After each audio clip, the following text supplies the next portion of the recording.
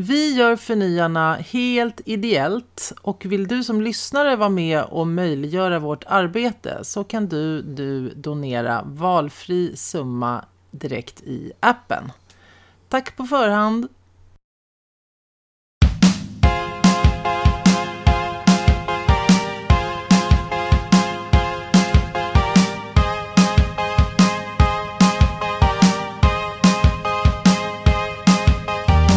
Alla där ute och välkomna till Förnyarna och hej Anna Branten.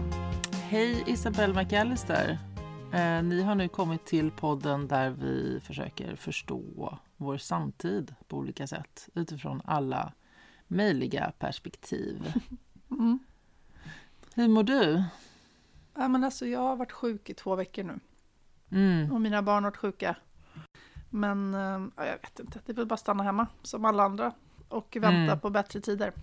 Det känns ju jävligt deppigt. Jag är inte så deppad, men... Ja, men jag mår ganska bra. Det känns som att det börjar dra ihop sig mot årsslut. Eller mot jul. Och då börjar jag fundera i termer av så här, summeringar. Och var lite nyfiken på...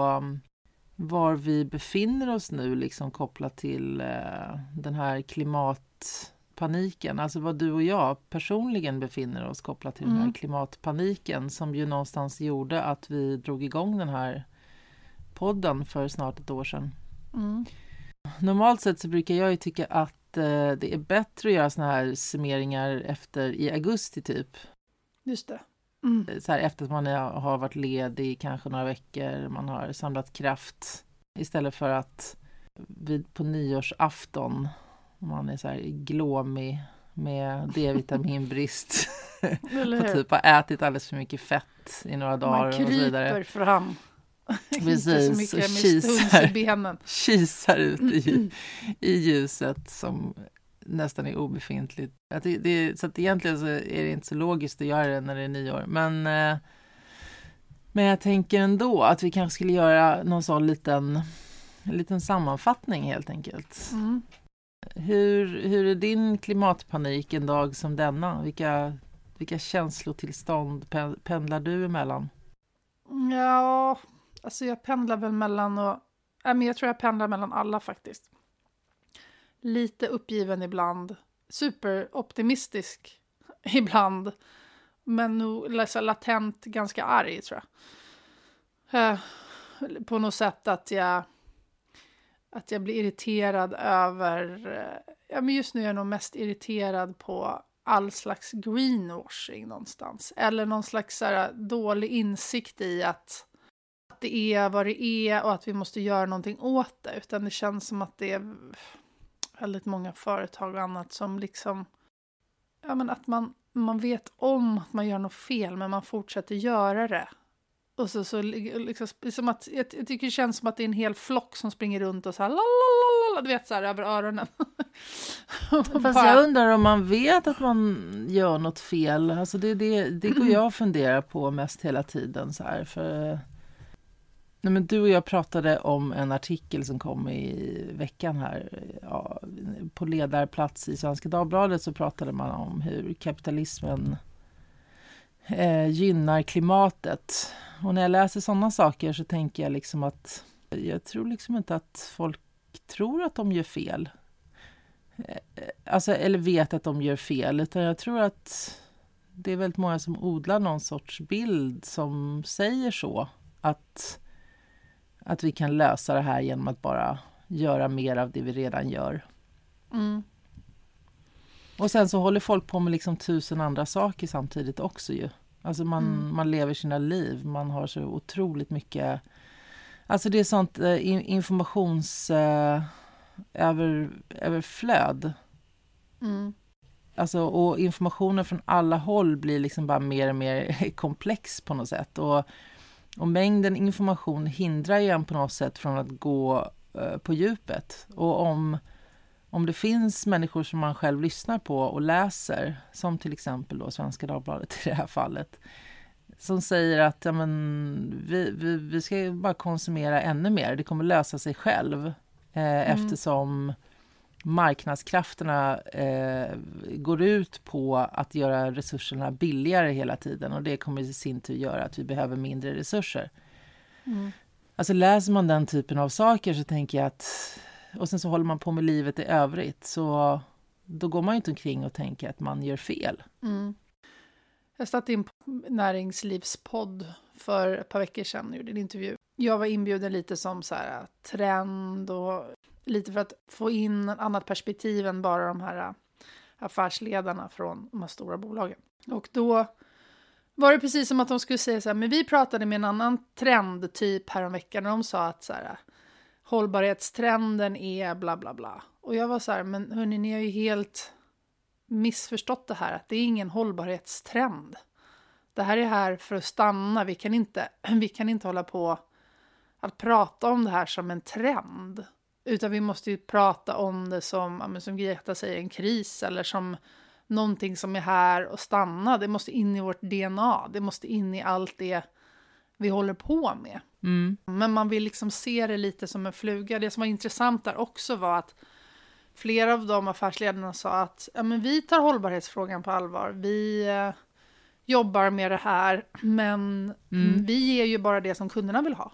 Och jag var så här, men är det verkligen möjligt att verkligen bara ge det som kunderna vill ha? Hur ska de kunna veta det? Det måste ju ni också gå med fanan och bära den på något sätt.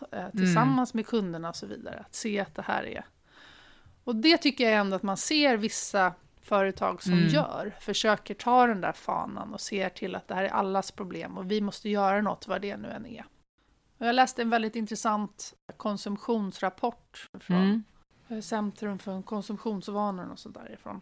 Jag kan lägga upp den sen för den var jättespännande att läsa. Men där står också bland annat att folk som köper mycket second hand-kläder köper också mycket mer nytt.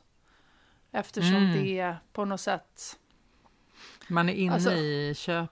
Jag menar köp, men också man köper sig fri. Det kompenserar. Men jag köper ju så mycket second hand så jag kan köpa lite nytt nu. Just det. Och det var ju, jag tror det är Malcolm Gladwell som också hade något avsnitt om det där. Om att det var flera som blev så här mer vardagsrasister efter att de hade röstat på Obama.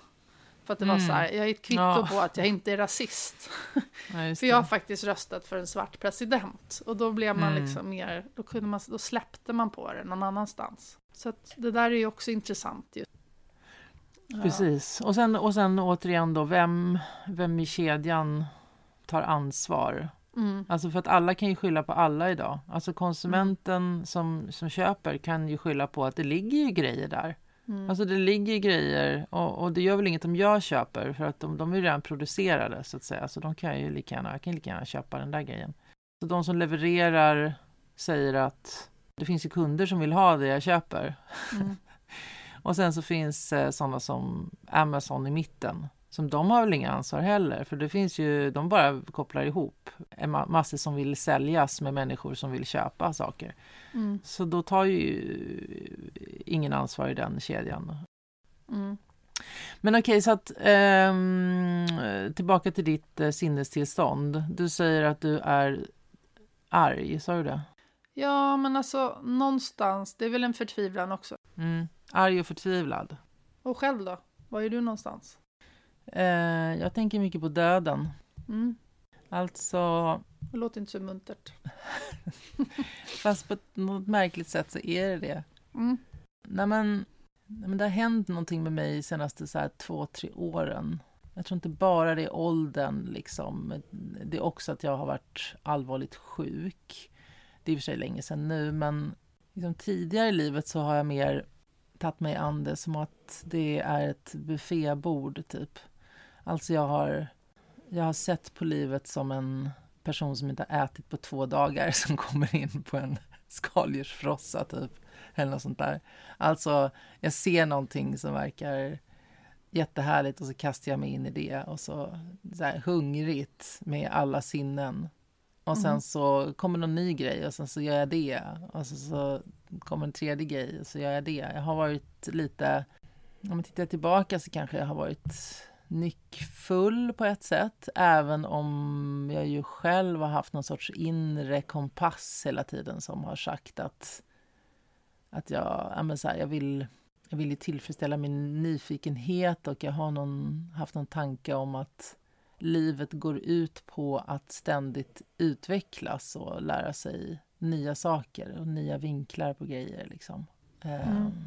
Men efter att alla de här sakerna sammanfaller då, att jag var sjuk, att jag började lära mig mer om klimatkrisen, att pandemin kom och så vidare, så har det liksom fört mig till någon sorts tillstånd där jag liksom tycker att jag befinner mig ganska ofta i, som man kan befinna sig i när någon dör, du vet, och allt stannar upp för en liten stund. Där man så här plötsligt inser kanske vad som är viktigt. Man gör ju så när något så här verkligen kastar omkullen. Sorterar saker i rätt ordning på något sätt och funderar mycket över vad man faktiskt vill lägga sin tid på. Jag håller på med någon så här lågintensiv dödsstädning. Alltså det är inte så att jag förbereder mig på att dö, eller ser precis det är. Fast jag vet inte när det kommer att hända. Men vad det innebär är liksom att jag har en större närvaro och en större så här uppskattning av livets små saker. Och kanske att jag också faktiskt kanaliserar min kraft liksom mot de punkter där jag känner att jag kan påverka bäst. Och det kanske är tiden som har gett mig det också. Liksom, att det är mycket tid som man inte sitter i bilen på väg till jobbet nu eller gör onödiga saker, utan det finns tid för eftertanke och det finns tid att liksom hålla på. Så att det är någon sorts dödsstädning av livet. Men känner du att den gör dig mer levande? Ja, det gör ju det. Att vara i kontakt med de här känslorna, alltså det är ju fruktansvärt också såklart. Alltså så här, att på riktigt fundera över att liksom, livet och samhället eller så som man känner det inte kommer att finnas kvar längre på något sätt. Eller att fundera över att de man har omkring sig, liksom, att man inte skulle få ha dem där. Då går jag ju in i såna här tankar som handlar om att det är dags att kanske säga det man vill säga men aldrig har fått sagt. Alltså få ur sig det man behöver få ur sig. För att om det tar slut så vill jag inte ha saker osagda. Liksom. Sen är inte det så himla lätt att bara formulera och få ur sig när man har kanske långa relationer som är uppbyggda på ett visst sätt. Så känner man att det finns saker som behöver bli sagda. Det är inget man bara lyfter luren och gör. Men ja, det är i alla fall sånt jag går och funderar mycket över. Och det är också någon sorts, alltså det är ju samma sak egentligen. Alltså att titta på sina, alltså att känna in sina relationer på samma sätt som man känner in vad man faktiskt lägger sin tid på jobbet. Att det håller jag på med mycket. Och det hänger ju då ihop med i allra högsta grad med klimatpaniken också. För ska man på riktigt så här omvärdera hur man själv lever, alltså jag är väl verkligen ingen exemplarisk medborgare utifrån ett klimatperspektiv. Alltså jag, på vissa sätt kanske jag är det, men på andra sätt är jag inte det alls. Och det är så här, det är ju starka mönster man har som kanske också skulle behöva förändras och så. Så det är en ständigt pågående process av det stora livet och det lilla livet på något sätt. Jag tycker ändå att det är fascinerande där att döden är närmare så att man känner sig mer levande. Men jag tänker också för min del, så det här med relationer och det, så känner jag nog att om man har bra relationer som man verkligen uppskattar och vårdar, så känns det inte som man behöver få allt det där sagt. För att jag hoppas att det på något sätt det framgår, lever i de stunderna man har. Eller att man får ta sig tid och alltså pytsa ut det på något sätt. Men det är just det där, levande och tänka på döden. Det var ju en grej som var så slående på Bali. För att det var så kaotiskt och så mycket mer närvarande där. Mm. Alltså att man såg begravningstågen. De byggde ju som torn som de eldade upp folk. Mm. Så man åkte ju förbi både när folk... Man såg ju inte kroppar som brann, men man såg ju högen med kroppar som man precis hade bunnit eller höll på eller så vidare. Mm. Alltså, och man såg när de höll på att bygga de här tornen som de sen gick i processioner med, så att man visste så här, nu är någon dött. Så satt de liksom utanför när det var de här ceremonierna. Och sen var det också så här elledningar, man såg ju motorcykelolyckor precis hela tiden. Alltså så här, det var ormar, det fanns en massa, alltså det var ju farligare, alltså så inte lika bra sjukvård och så. Så att det kändes liksom som att det var mycket mer närvarande också för att jag inte kunde kontrollera omgivningen. Eftersom det var inte min omgivning, alltså den jag har vuxit upp med. Så att saker som man kanske inte tyckte så här, trafiken är superfarlig, men den kanske inte var så farlig för att jag kunde inte rytmen av den. På samma sätt som jag kan här hemma liksom. Så det var kanske det också. Men just att den kändes farligare gjorde också att jag kände mig mer levande. Alltså, vilket är ju ganska spännande, den tycker jag.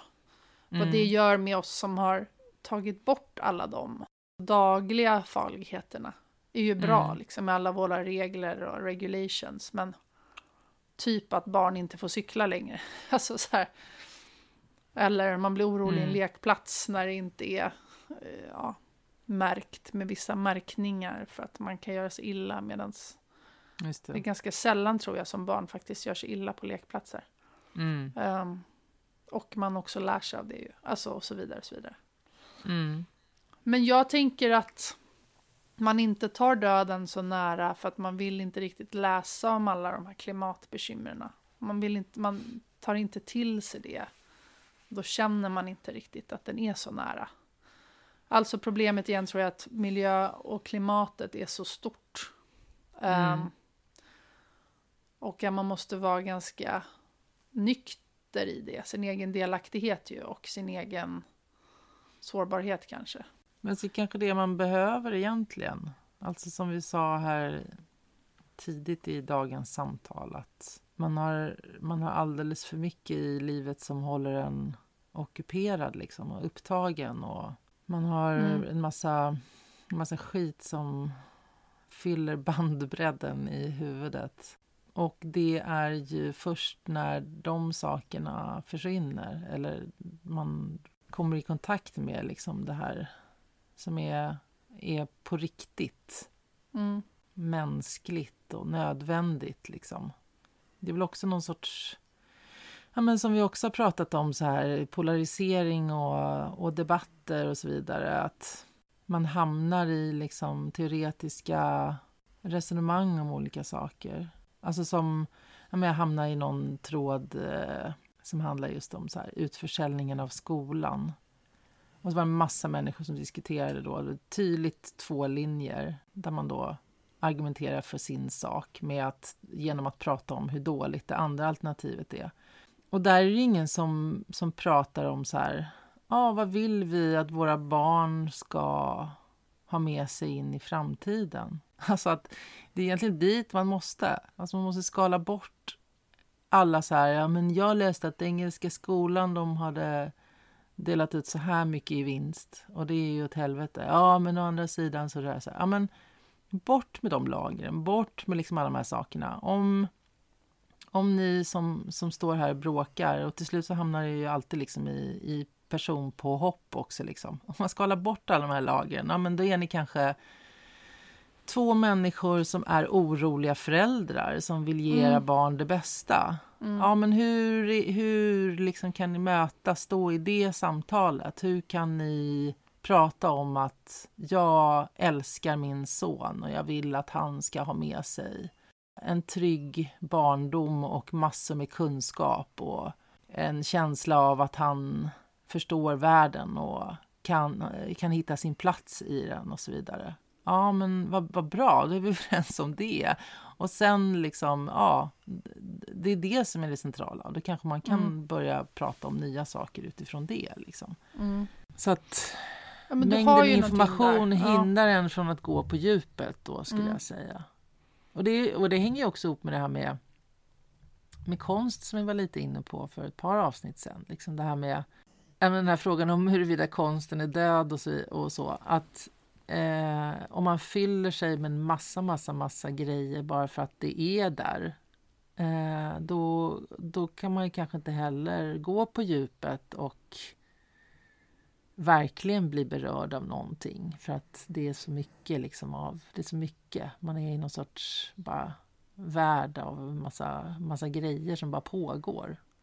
Alltså man tog bort allt kulturutbud liksom. Och man plötsligt var så här asket i sitt kulturintag. Då skulle man ju liksom efter ett tag kunna stå framför vilken tavla som helst eller vilket musikstycke som helst och uppskatta det och kunna gå på djupet i det på något sätt, för det var det enda man hade. Så det är ju någonting där. Ja, när man inte har några referensramar heller. Har du sett det klippet? YouTube? Eller det finns ett klipp om ett par ganska unga killar som lyssnar, som blev så här viralt för typ någon månad sedan. Nej. De lyssnar på Phil Collins. Och det känns som att det är två... Är det här barn lyssnar på olika låtar? Det finns en sån... Nej, det är två killar som verkar kunna ganska mycket om musik. Men det känns som att de kommer från en helt annan genre. Typ så här hiphop eller någonting. Alltså så att de aldrig har lyssnat på Phil Collins. Men det känns ändå som de kan lite om musik. Men de är bara så här superglada och bara så här lyssnar. Det som jag tyckte var så... Det var liksom lite att de så här verkligen lyssnade. Alltså, det var inte så här, nu ska vi sätta betyg på det här och vi är lite coola. Utan de bara gick igång och lyssnade på Phil Collins och bara blev helt överväldigade och bara, vad fan är det här för något? Det är fantastiskt. Och så är de typ 14 eller något sånt där. Du vet, det är så härligt som man bara så här, lite kommer från någon helt annanstans och bara öppna sinnet liksom. Och finns på tejp. Jag kan lägga upp den där på Instagram sen. Jag kan skicka den till dig också. Det vill jag se. Men det finns jag har börjat kolla men jag har faktiskt inte hunnit se klart. Jag blev tipsad av en mycket bra herre som heter Jonas Fleckerud som också jobbar mycket med omställning och sånt. Av någonting som heter The Overview Effect. Och då har de intervjuat en massa astronauter och folk som har varit ute på olika rymd. Jag tror att det finns olika... Du vet, någon har varit ute i rymden för att de har varit utanför någon slags rymdkapsel. Jag vet inte vad allt sånt där heter. Rymdraket. Vissa anses ju bara ha varit... Alltså så här, de har varit i rymden men de har bara flygit runt jorden. Förstår du? Då är de inte lika fina som sådana som... Så massa olika nivåer av det där. Men de intervjuar de med någon som har varit med redan så här, åkte upp så här 69-70 eller något sånt där. Och då var ju hela fokusen på att komma till månen. Men det de inte tänkte på när de väl var där, det var att de fick se jorden på ett annat sätt. Så de pratar om jorden, men hur den uppfattas från rymden. Och ett sammanhang. Till exempel att man åker över jorden, så ser man det tunna hindren av atmosfären. Så här, och hur bräcklig den är. Och hur stor och fin och vacker jorden är samtidigt som när man ser hur skör den är. Man kan åka över och se hur det liksom är skövlat och man kan se så här floder och man kan se miljöförstöringar och sånt. Så man får ett helt annat ett perspektiv helt enkelt. Och det här perspektivet pratar de om. Vilket är pretty amazing. Och det är väl lite det igen som jag tror att vi kanske saknar. Alltså så här att man, som du sa, så det är inte riktigt förrän man hamnar i att man blir sjuk eller någon nära en dör eller så man börjar få perspektiv på vad livet egentligen är. Så perspektiven är viktiga. Men jag tänker också att jag har hört jättemånga människor som har, igen, det känns ju så hemskt att säga, alltså så här, för att det är ju ingen som, jag tror också man måste särskilja på det, det är ingen som liksom önskar livet av någon annan och tycker det såklart är jättehemskt med alla de som har dött, men har man kommit lindrigt undan så tycker jag att jag märker så många människor som pratar om livskvalitet på ett helt annat sätt nu under pandemin. Och även sådana som har förlorat jobbet har det mycket mer knapert än innan och så vidare och så vidare. Så jag ska inte bara säga att det är så här höginkomsttagare som plötsligt får jobba hemma och känner att de slipper att pendla, utan så här Men det kanske är väl några slags inkomsttagare ändå som känner att de inte sitter med kniven på strupen när de har förlorat jobbet. Det måste man väl fortfarande säga, men ändå. Och det tycker jag ska bli spännande att se i förlängningen. Liksom. Ja, hur men kommer verkligen. vi jobba? Precis. För jag tänker, det är ju säkert ingen slump att jag går omkring i det här. Liksom. Det gör ju säkert väldigt många på grund av att det ser ut så som det gör. Men det är en viktig poäng det där, tänker jag också, med höginkomsttagare. För att det är ju väldigt många och som ju inte ens har liksom... Ja, men som inte kan stanna hemma ens. Alltså som måste jobba därför att man har ett jobb där man tvingas vara ute. Och man tvingas fortsätta möta människor och så vidare. Ja, där man tvingas leverera mat hem till de som jobbar hemma till exempel. Verkligen. Men å andra sidan, eftersom det är medelklassen och överklassen som på något sätt står för den absoluta majoriteten av utsläppen, så kanske det är någonstans bra att den kategorin människor faktiskt reflekterar över vad det är man håller på med. Jo, men jag tänker också att om man är eller liksom övre medelklass inkomsttagare eller så vidare, så är det ju också, då är man ju också den gruppen som shoppar, reser, alltså som gör kanske mest miljöpåverkan, som sätter vissa trender som som har ett ansvar. Så visst att det är en grupp eller flera grupper alltså jag menar, det är ändå en ganska stor massa som man inte heller får underskatta. Och bara avfärda med att det är någon annan, alltså. För det tycker jag också, det är en annat avsnitt tycker jag, prata mer ingående om klass och Sverige och vem som räknar sig till det. För att jag upplever ganska mycket att det blir som nu, att visa lite, såklart är det inte alla människor och så vidare. Men jag skulle vilja djupdyka ner i lite siffror av vad folk tjänar och vad vi har, och sätta det också i perspektiv. För verkligen. Igen, det finns otroligt många människor som kämpar, men det finns också, det är ganska svårt att inse alltså vi har aldrig pratat klass hemma i min familj när jag växte upp och så vidare. Så det är ganska svårt att inse vad man tillhör och hur det har förändrats och hur mycket mer pengar som hushållen har faktiskt fått liksom, de senaste 10 åren och så vidare, alltså i genomsnitt. Ja, att man också... förlåt, säg. Nej, säg det. Nej, men jag tänkte på det här citatet också som... det tvistas om huruvida John Steinbeck har sagt det, men typ att... Men varför inte det handlar om varför inte amerikaner någonsin kan bli kommunister. Det är för att... Eller liksom ens socialister.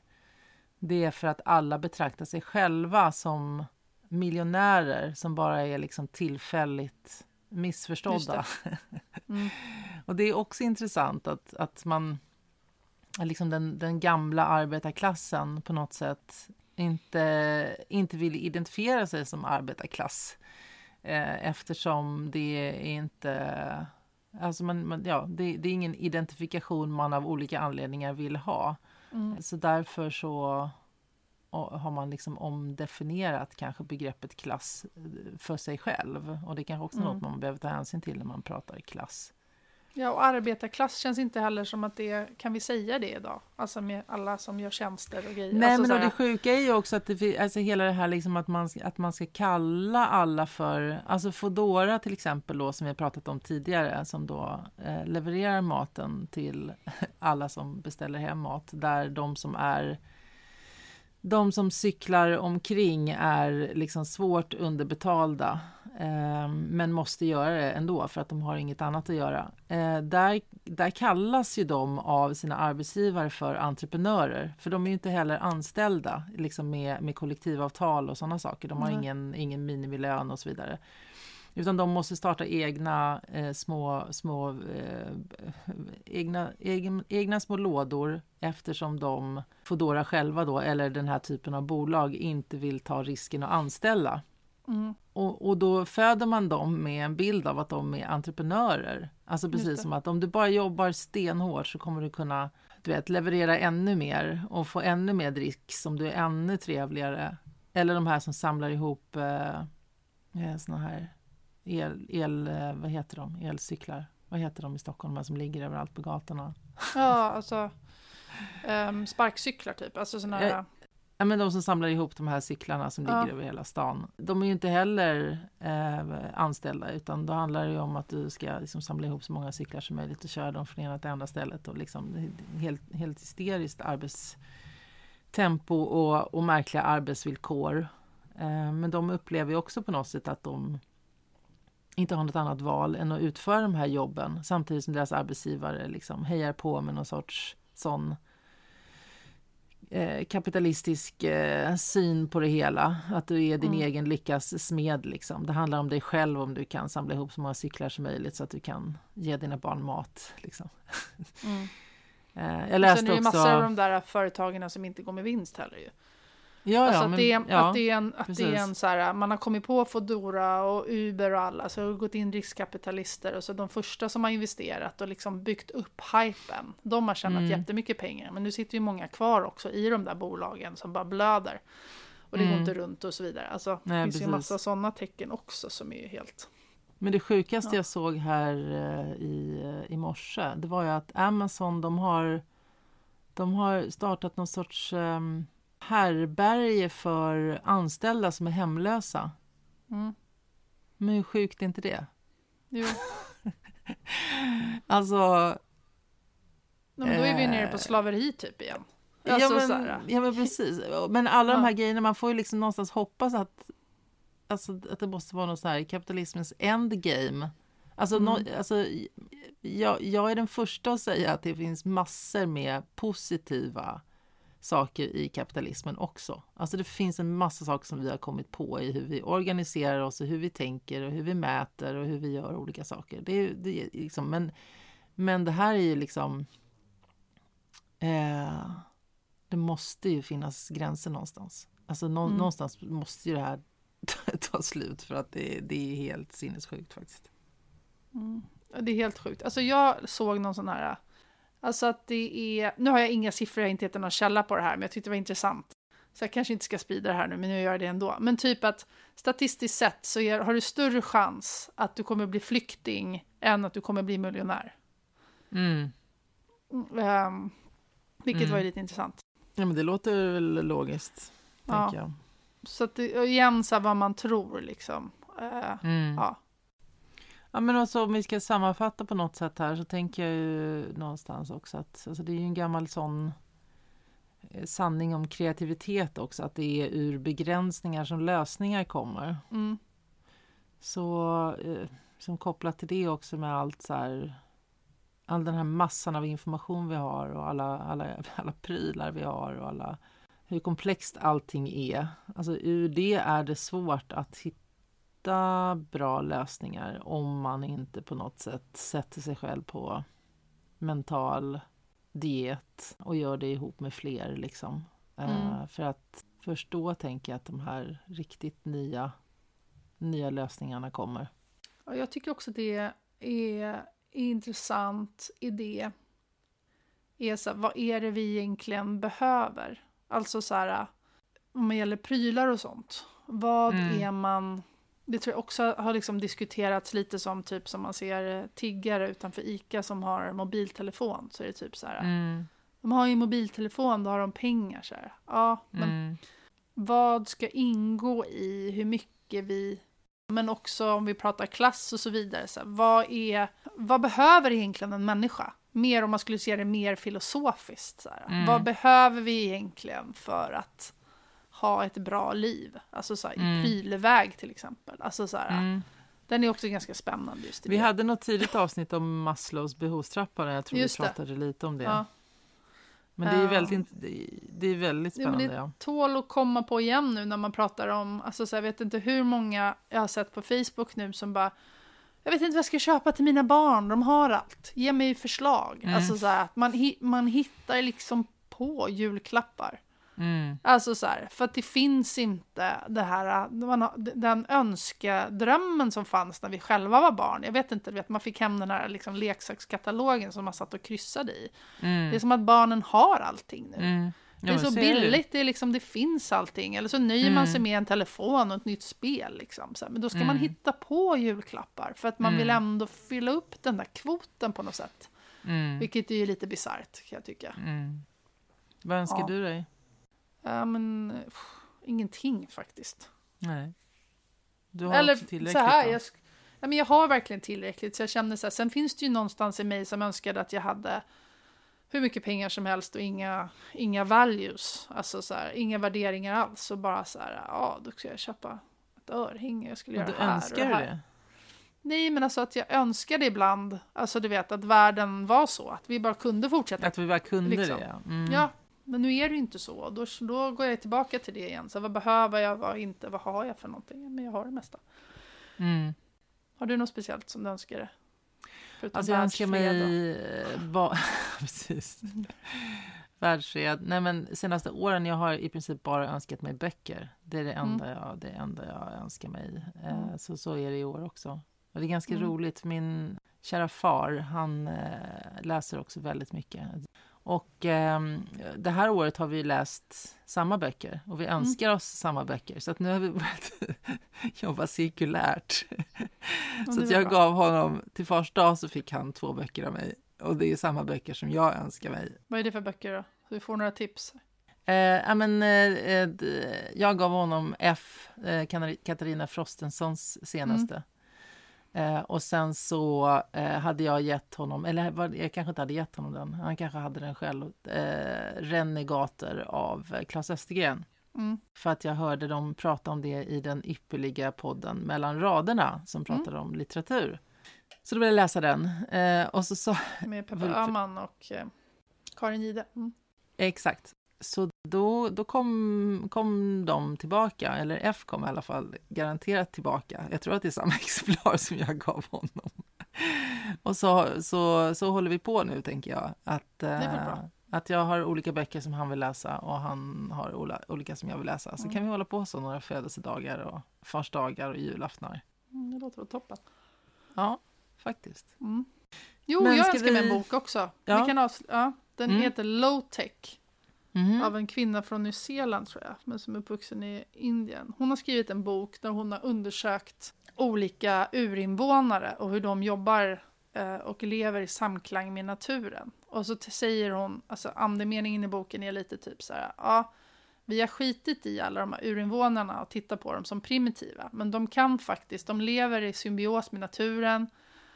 I den här boken så visar de upp exempel på typ hur så här, man har lyckats få träd att växa så att det blir som en bro över en bäck typ någonstans. Eller så här.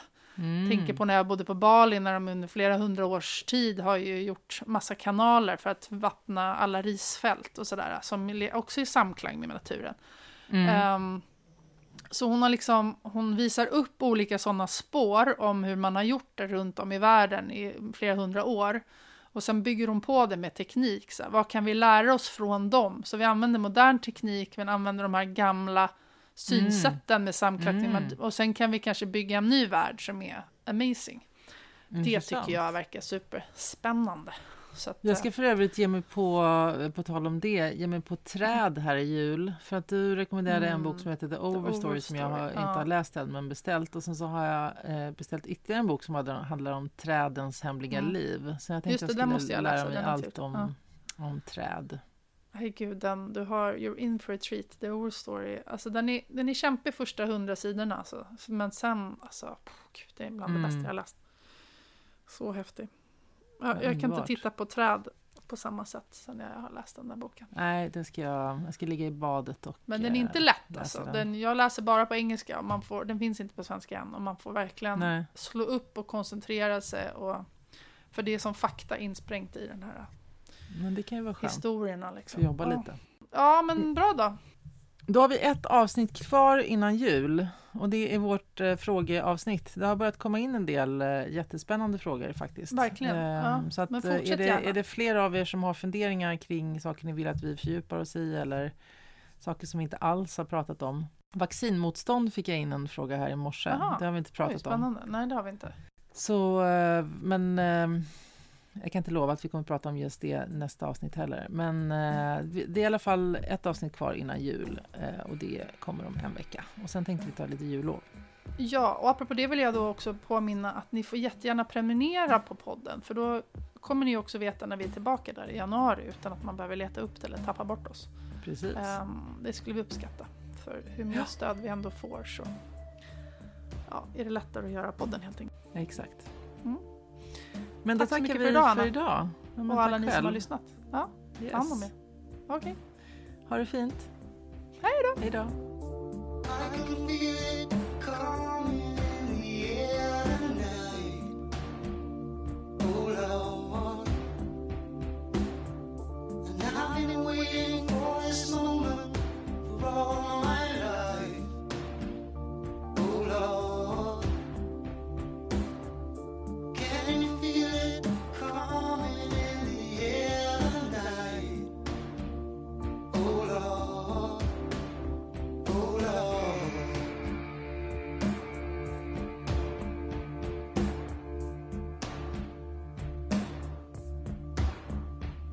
Well, if you